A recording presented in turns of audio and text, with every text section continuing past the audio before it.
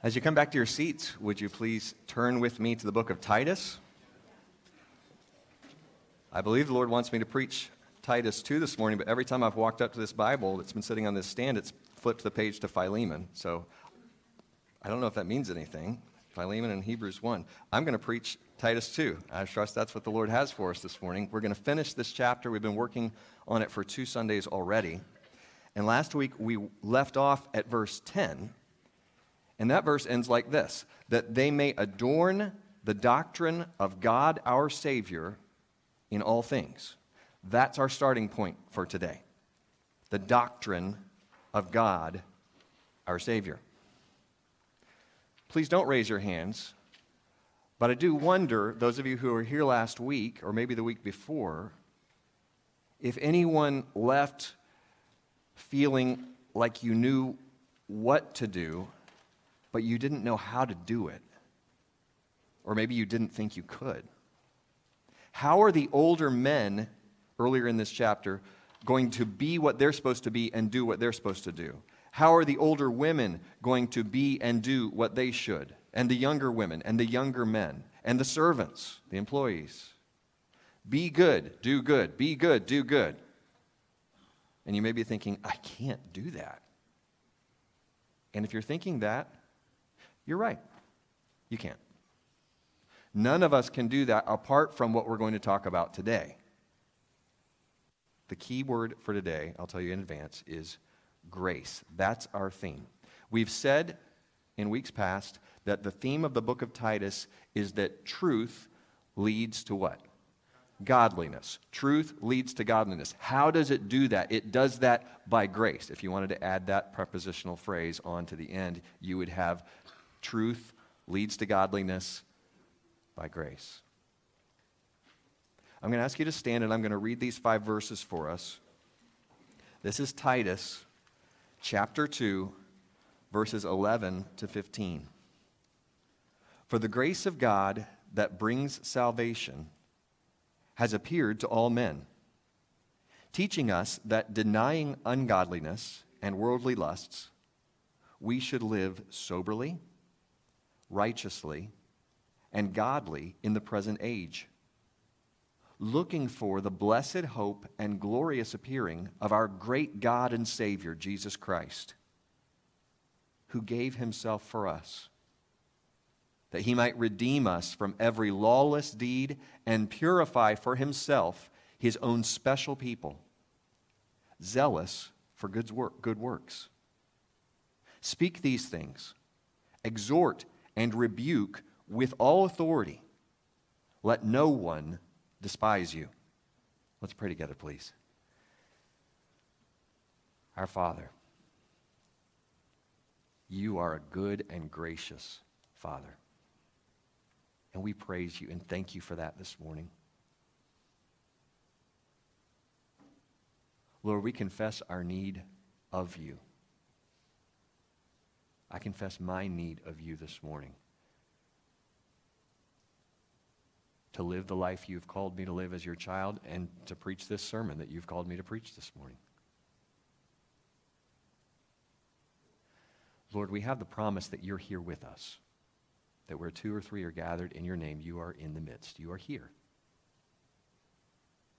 And we ask that your Holy Spirit would have unhindered control over our ears this morning and ultimately of our hearts. Lord, we need you. We need your word. We need your Spirit. And we're begging you to pour out your Spirit on us this morning. That you would anoint me by your Spirit to preach your word accurately and clearly. That your Holy Spirit would show us what we need to do in response to your word. That we wouldn't go from this place just having seen what we look like and ignoring it. But that we would know what to do in response to it, how to change, that you would make us more like Jesus. So we ask that you would give us ears to hear, that you would prevent distractions, and that you would work your will in this service during this time. We thank you for what we know you're going to do. In Jesus' name, amen. Thank you. You may be seated.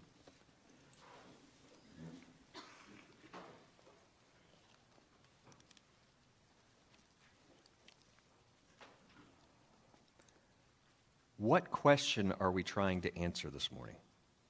Here's the most basic one. What is grace and what's in it for me? What is grace and why should I care? What is grace and how does it play out in my life? That's what I'd like us to focus on this morning. So that is our key word, grace. And very simple main point for these 5 verses is that God's grace trains us. Or if you would prefer the word teaches us. God's grace trains us. We're going to see that specific statement when we get to verse 12. This morning we're going to see the effects of grace, past, present, and future. So if an outline would be helpful to you, we can outline these verses. And really 11 through 14 go together, and 15 is a little bit different to sum up this chapter. But 11 through 14 are just one long sentence in Greek. And you can outline this section this way. We have past grace, and that's salvation in verse 11. We have present grace, and we call that sanctification in verse 12. We have future grace, and you can call that glorification in verse 13. And then he goes back again to look at past grace in the form of redemption. That is the word there in verse 14.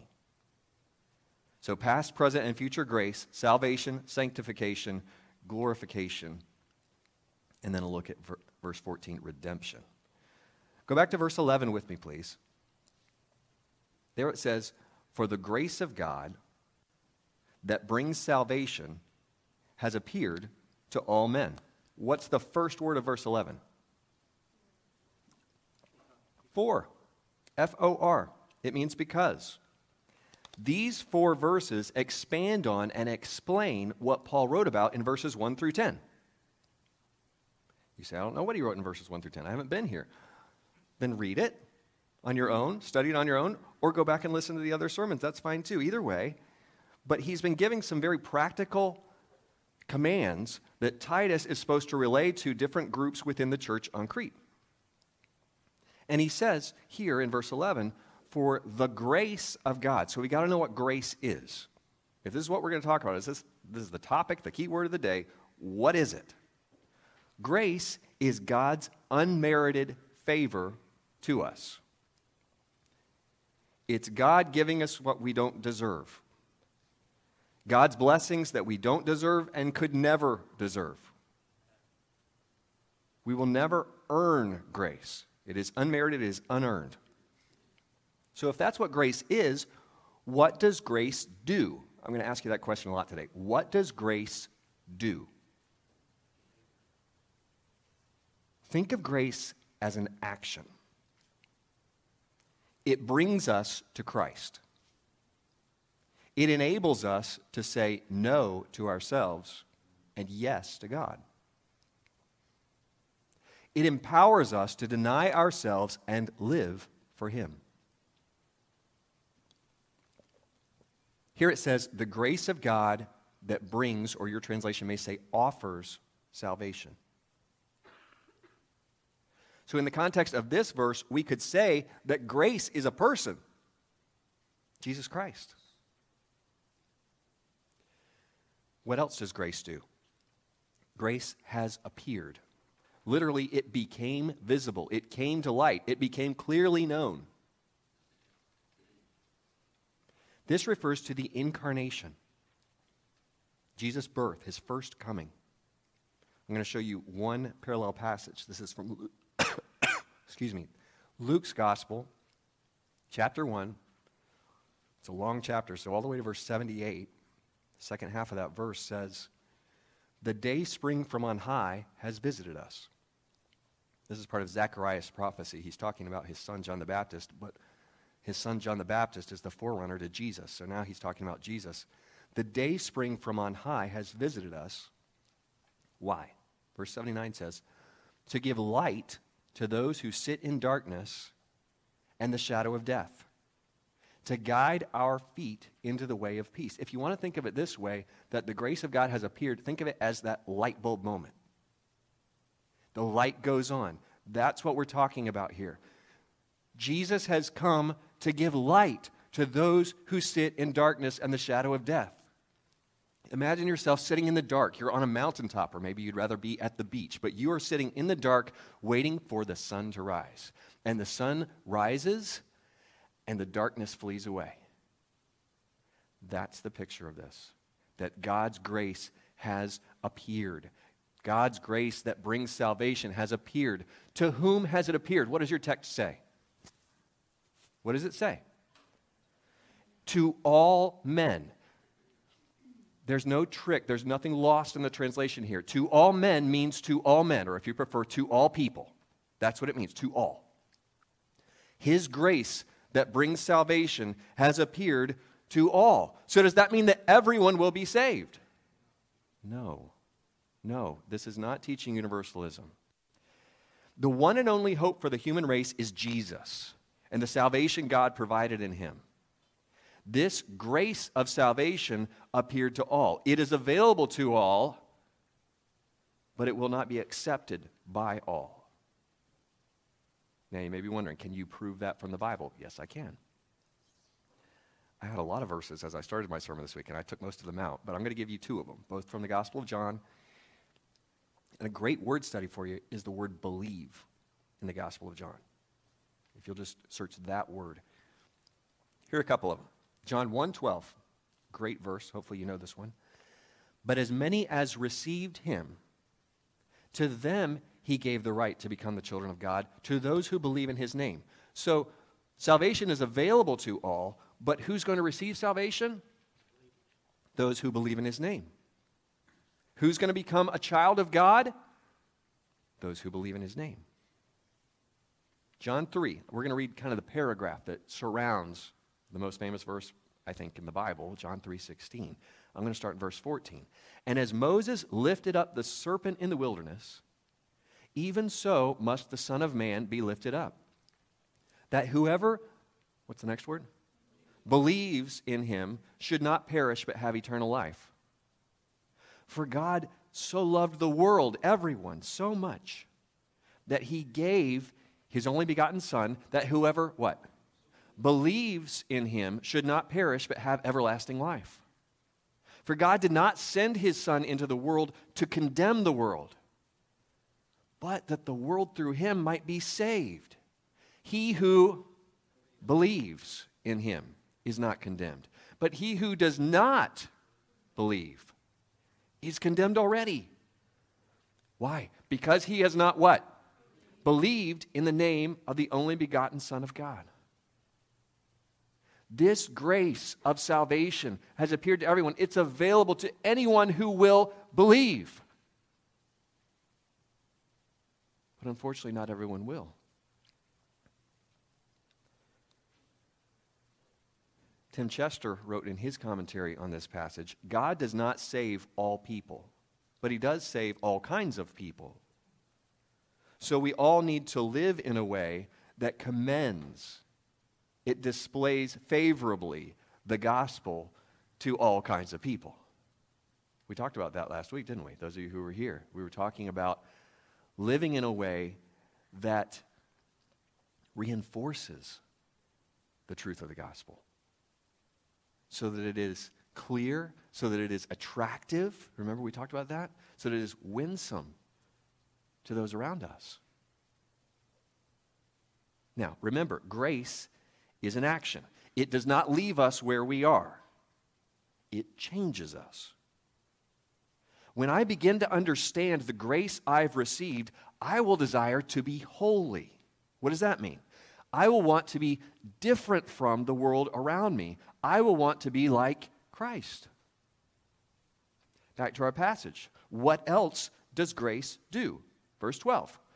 Teaching us that denying ungodliness and worldly lusts, we should live soberly, righteously, and godly in the present age.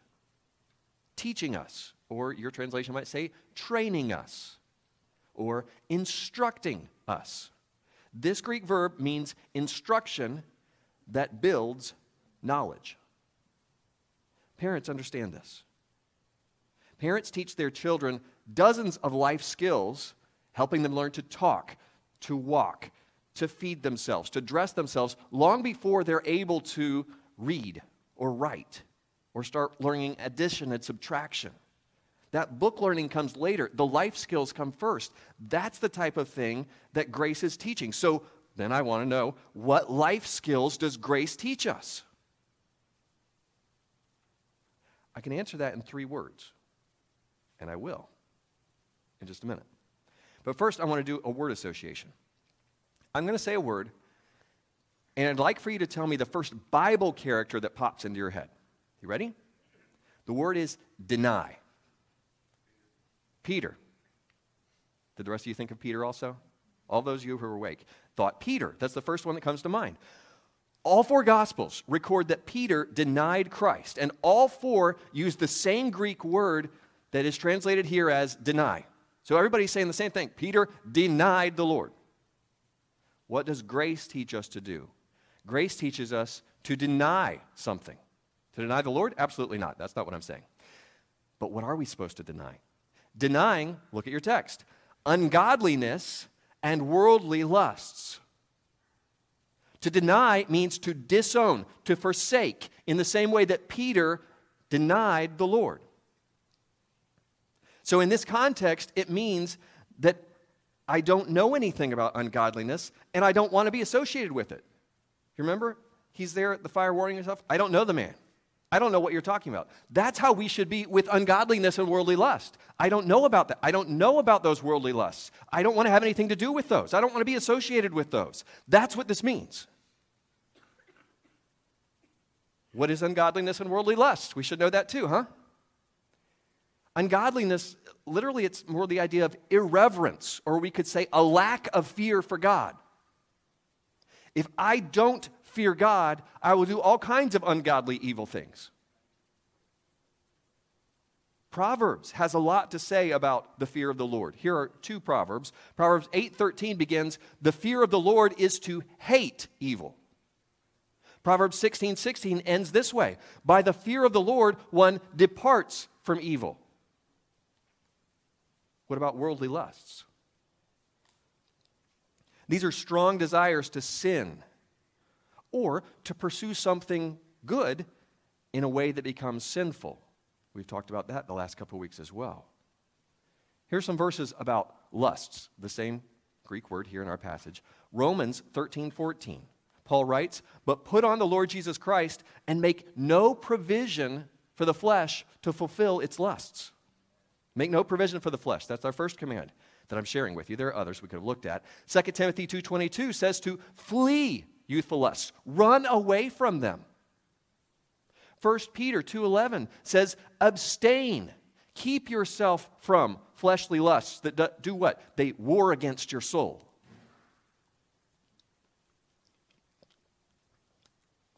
Now, what does it look like if I disobey this command to deny ungodliness and worldly lusts? Imagine that you have an addiction. You have a sin habit. And some of you may not have to imagine. You already know exactly what you're struggling with in your life. But you have a sin habit that has enslaved you. I'm going to list some, but this is not intended to be exhaustive. It could be adultery. It could be pornography. Online gambling, overspending on shopping, spending excessive time on social media or television or streaming services or other entertainment, drunkenness, overeating, gossiping, lying, stealing, or any other struggle. There could be others, many others. What are you likely to do if you find yourself in that position? I am struggling. I am addicted to this sin habit. Well, you're not going to make time to read the Bible.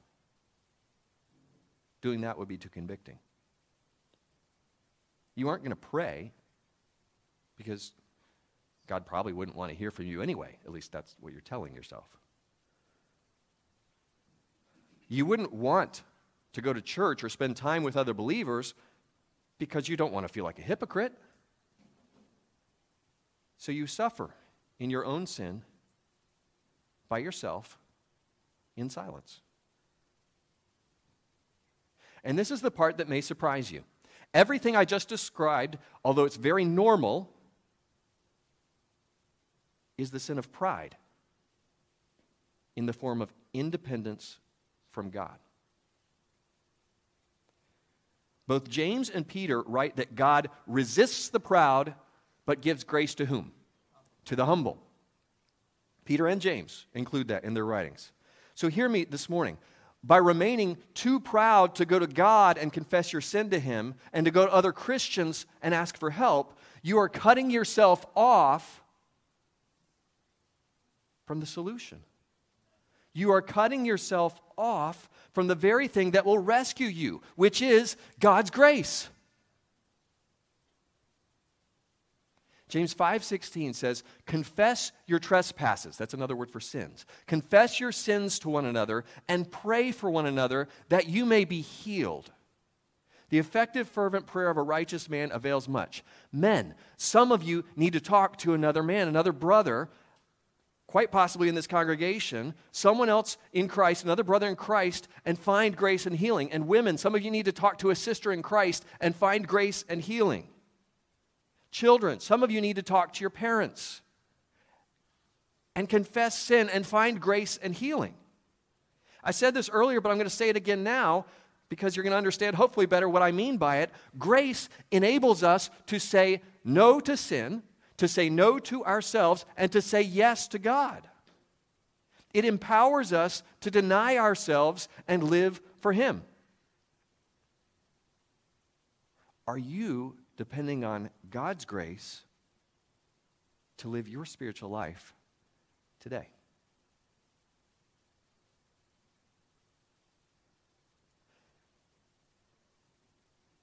I said I was going to describe what grace teaches us in 3 words. So the first one, if you didn't catch it yet, is deny.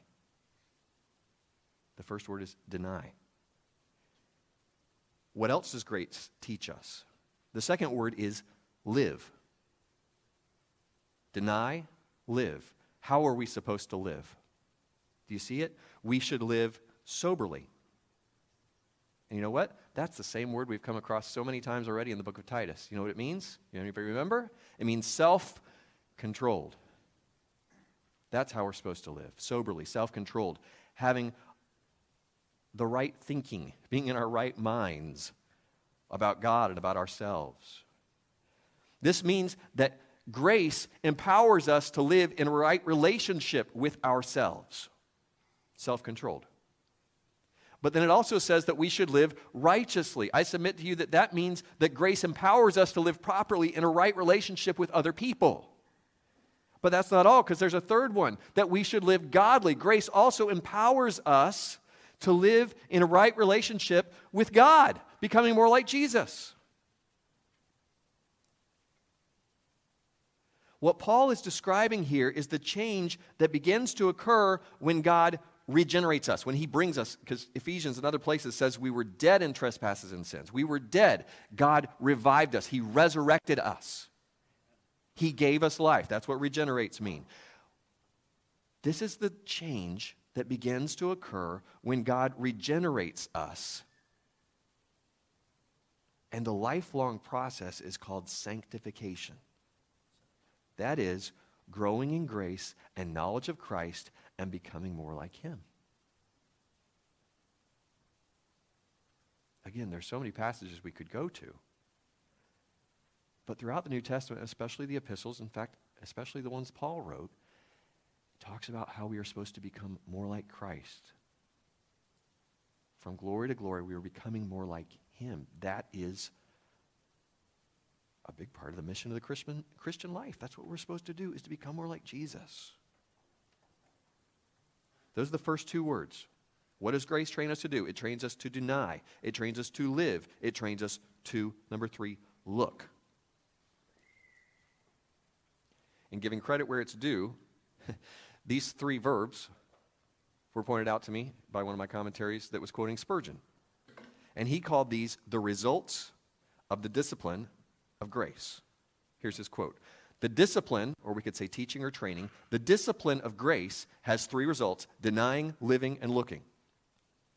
So what do we mean by looking? Looking means that we wait expectantly. This is verse 13. Looking for the blessed hope and glorious appearing of our great God and Savior, Jesus Christ. Looking for means expecting. You mothers who have given birth understand this. You understand what it's like. You have that morning sickness, that first trimester is rough, and then at some point, as you get into that pregnancy, you begin to feel those little kicks, and you know there's a life inside you. And you don't know your due date, you don't know when this baby's coming, but you know that this baby is coming, right? That's the picture here. Jesus is coming back, and I don't know if it's today, and I don't know if it's next week, and I don't know if it's next year. I don't know the date he's coming, but I know he's coming. And that's what this word means. Looking for, what are we looking for? The blessed hope. Well, what's that? Well, hope, as we've talked about before, hope means confident expectation. It's not, I hope it's not going to rain anymore. It's, I know that Jesus is coming back. That's what we're talking about here. It's a confident expectation. So the blessed hope is the certainty that Jesus is coming back. To be more precise, in this verse, the blessed hope refers to his glory. So I don't know if you caught this, but Jesus' first coming, when we looked at verse 12, that emphasizes God's grace. His second coming emphasizes his glory. So we have both. We have the first coming, grace, the second coming emphasizing his glory. And if you're not living in his grace, you're not going to look forward to his glory. It just won't happen. Why not? I'm not ready for him. Are you ready to meet him today? Are you living in his grace today?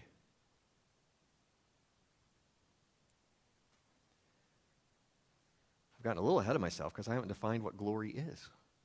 It says that we're looking for that blessed hope, the glorious appearing. Chuck Swindoll gave this definition for God's glory. I thought this was good. The state of things as God desires them. It's the way God wants things to be. So if we take that as the definition of glory, then glorious appearing means showing the way God wants things to be. This word appearing, it's a different form of the same Greek word we had as appeared back up in verse 11. That was his first coming. This is his second coming. If you'd like some comfort, some encouragement today, then you can read along to yourself while I read these verses from John 14. These are the words of Jesus. What do he say? Let not your heart be troubled. Don't worry. Don't be anxious. Why? You believe in God. Believe also in me. And he's going to tell us something else. In my Father's house are many mansions, many rooms. This has always struck me as funny. If it weren't so, I would have told you.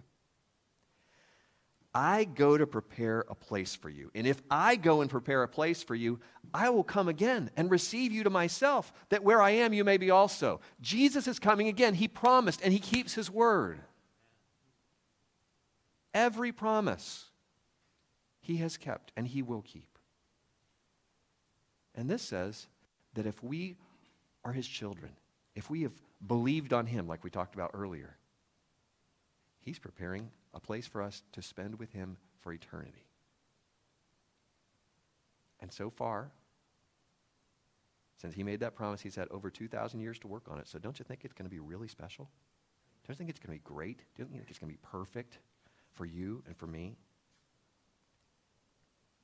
Before we leave this verse, I must point out our great God and Savior, Jesus Christ. The grammar there is connecting the two ideas that Jesus Christ is God. He is both things. He is our great God, and he is our Savior. And that is describing Jesus Christ, that he is Lord and God. Now, we've looked at the past grace, the present grace, the future grace. Now we're going to look back in verse 14 one more time at past grace. Who gave himself for us that he might redeem us from every lawless deed and purify for himself his own special people, zealous for good works. Jesus gave himself for us. Another word for grace is gift. Grace is a gift, and Jesus gave us the gift of salvation by giving himself for us. 1 Peter 2:24 says, Christ, who himself bore our sins in his own body on the tree, that we, having died to sins, might live for righteousness, by whose stripes you were healed. He gave his body. He was beaten. He bled and died for you and for me. He gave himself for us. Why? That he might redeem us. That he might redeem us. What does that mean? Well, remember the context. When we finished last week, we were dealing with a section, a couple of verses, about servants. And we were applying it to our modern era as far as employee-employer relationships. But it was written to servants. Do you know what this word ransom or redeem means? It means to buy out of slavery. To liberate by payment of ransom. In this immediate context, it means to buy back from the slavery of sin. What was the payment for our sin? What was the payment of the ransom? 1 Peter tells us that in chapter 1, verse 18. Knowing that you were not redeemed with corruptible things like silver and gold. It's not a money. It's not however many million or billion dollars. This ransom, this redemption was accomplished, verse 19, with the precious blood of Christ as a lamb without blemish and without spot.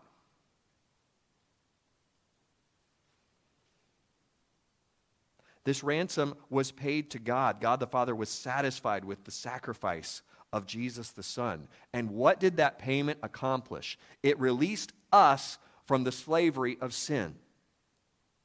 If this is ringing with you right now, this is resonating with you, jot a note and look at Romans 6 later on and read about how we have been freed from the slavery of sin. Here it says, we are freed, we are ransomed, we are redeemed from what? From every lawless deed. He has rescued us from sin, from rebellion, from lawlessness. There are multiple passages we could look at for that as well. I'm going to give you one. Ephesians 1, verse 7. In him, that's Christ, we have redemption, same idea, through his blood. Just read that. What is it? Redemption is the forgiveness of sins. According to the riches of what? His grace. Do you see how this works together? Grace works redemption through his blood. And what does that mean? Well, I don't know those big words. It means we're forgiven. We know that word. You've done things you had to ask somebody to forgive you, and you've, I hope, received that forgiveness. When you ask God to forgive you, he has accomplished that forgiveness through the shed blood of Jesus. It goes on to tell us why. Verse 14, who gave himself for us that he might redeem us from every lawless deed and purify for himself his own special people. So he has done it to redeem us from sin, to buy us back out of sin, that we are no longer slaves to sin, and in order to purify us. So the negative taking you out of sin, sin does not have power over you any longer. But on the positive side, he's purifying us for him. Purifying, same word as refining gold or silver, precious metals. He is purifying for himself his own special people.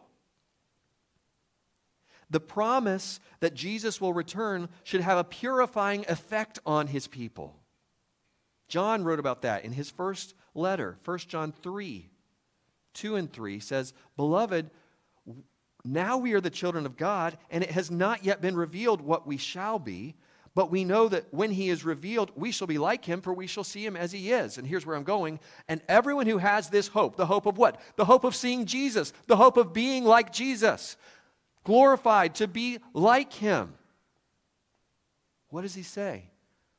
People who have this hope do something. What do? What does it say?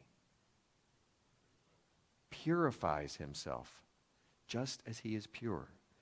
This idea of purification, this idea of holiness, all of this is working together. This is what grace does. Reminding myself that Jesus could return anytime, even today, will cause me to purify myself by his grace so that I'll be ready. And as he purifies these people, he does so that they would be his own special people. A different way to translate that is his prized, treasured possession. If you have a King James Bible with you, if you learned it in church long ago that way, it says peculiar people. It's not weird. We're not supposed to be a weird people. We don't need help with that. We're supposed to be purified. We're supposed to be set apart. We're supposed to be special in the same way as precious stones, gemstones. And that's what Peter said. You're a chosen generation, a royal priesthood, a holy nation, his own special people.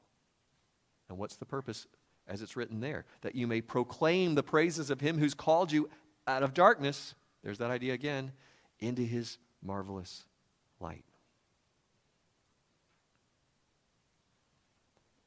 A special people, a valuable people, his own people, zealous for, devoted to, enthusiastic for, eager to do what? Good works.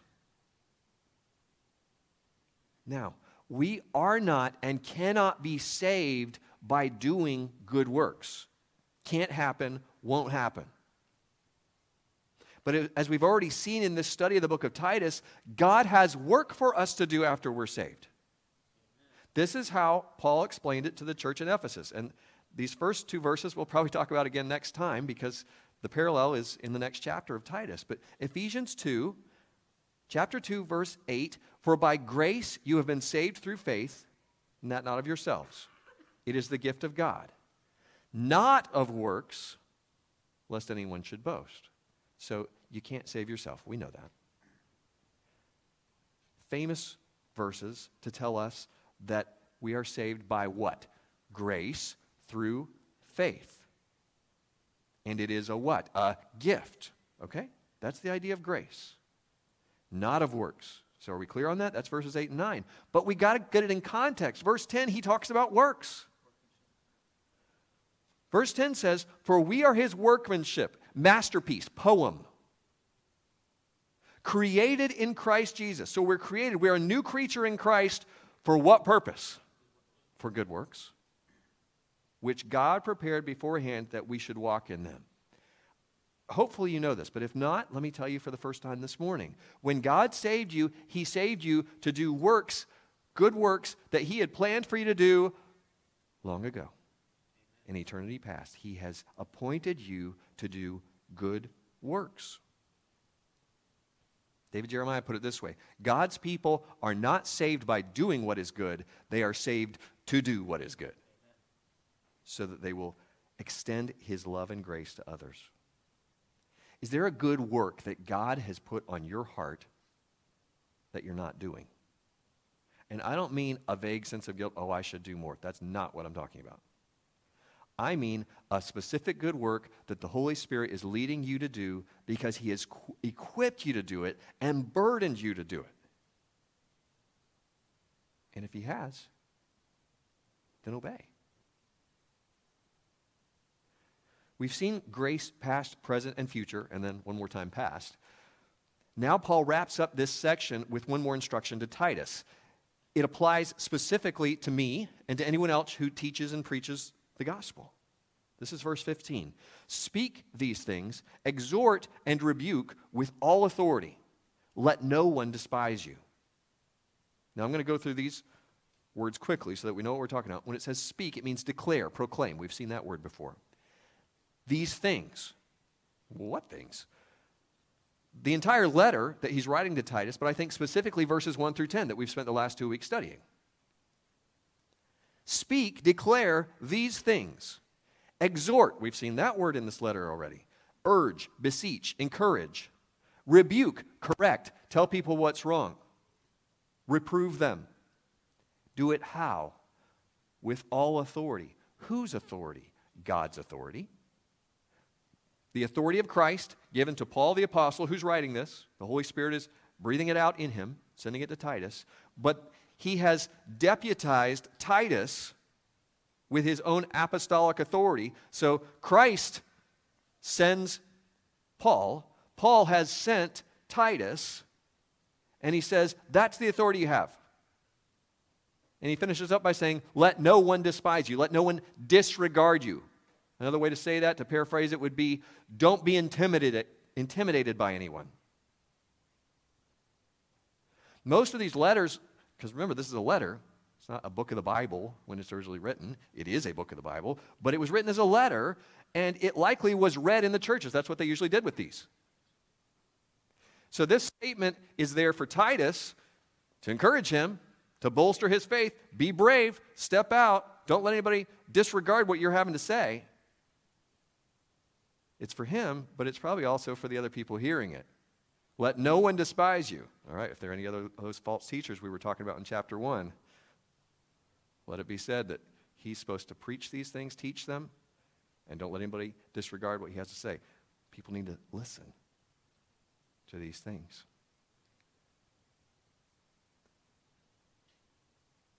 What is the main point from today? That God's grace trains us. It teaches us to do what? To deny, to live, and to look.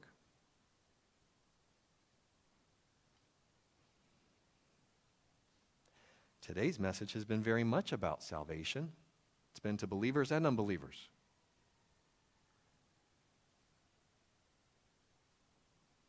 Anyone in this room, anyone online with us, has the grace of God appeared to you? And by that I mean, are you saved? Have you come to Christ alone for salvation, like we were just talking about a minute ago? Received the gift of God? If not, you can do that today. You call out to him. You say, God, I know I've broken your rules. And I know I can't do anything about it. Would you please rescue me? Would you please save me? And you know what? He will. He does. He's promised. And he always keeps his promises. Christians, are you humbly seeking and accepting the work of God's grace in your life today?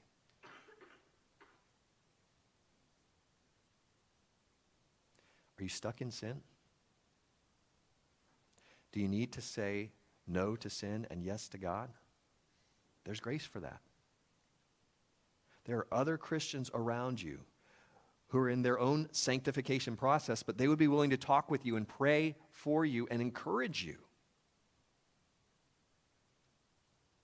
Maybe you're here this morning and you're dreading the return of Christ. You're not ready. His grace is enough for that too. He can enable you to purify yourself and even become excited as you look forward to his coming. Are you living for yourself and struggling to love and serve others around you? His grace can empower you to love others as you love yourself and to do the good works he's appointed for you. Say, Bob, where do I start? You humble yourself. You acknowledge that need. You acknowledge your need for God to help you, so you start with him. God, I cannot do this on my own. I can't begin to do. I don't know where to start. And you tell him that. And in many cases, it may mean that if you're a man, you go to another man in this church. Or if you're a woman, you go to another woman. Or kids, you go to your parents. And you say, I'm struggling here. I don't know where to start. This is not, and we better never pretend that this congregation is a bunch of people who have their act together. It is not. And when we talk about these good works, please don't think, I have to wait till I'm older, till I get my act together, till I defeat this sin. We should be defeating sin, and we need help to do that. But if I wait till I have my act together and that I've reached sinless perfection to start teaching the Word of God, then it'll never happen. So we need to be real. We need to seek God's help. Remember, when I humble myself, I receive God's grace. We need to be honest. And I don't mean stand up and testify all your sins, confess them to everybody in the church every week. What I mean is look around. What brother or sister do you feel like, I could trust that person? That person has a walk with the Lord. He hasn't arrived either, but I think I could talk to him. I don't think he's going to spread that or gossip. And you're open and you're honest. And you say, I'm struggling here. Will you pray for me? And he says, sure. I would be glad to pray for you. And he prays with you, and he helps hold you accountable. And then he says, I have this other area that I just can't seem to get victory over. I'm struggling here. Will you pray for me? And what does James say? James chapter 5, I read it earlier. It says, confess your faults to one another and be healed. This Christian life isn't designed to work in solo.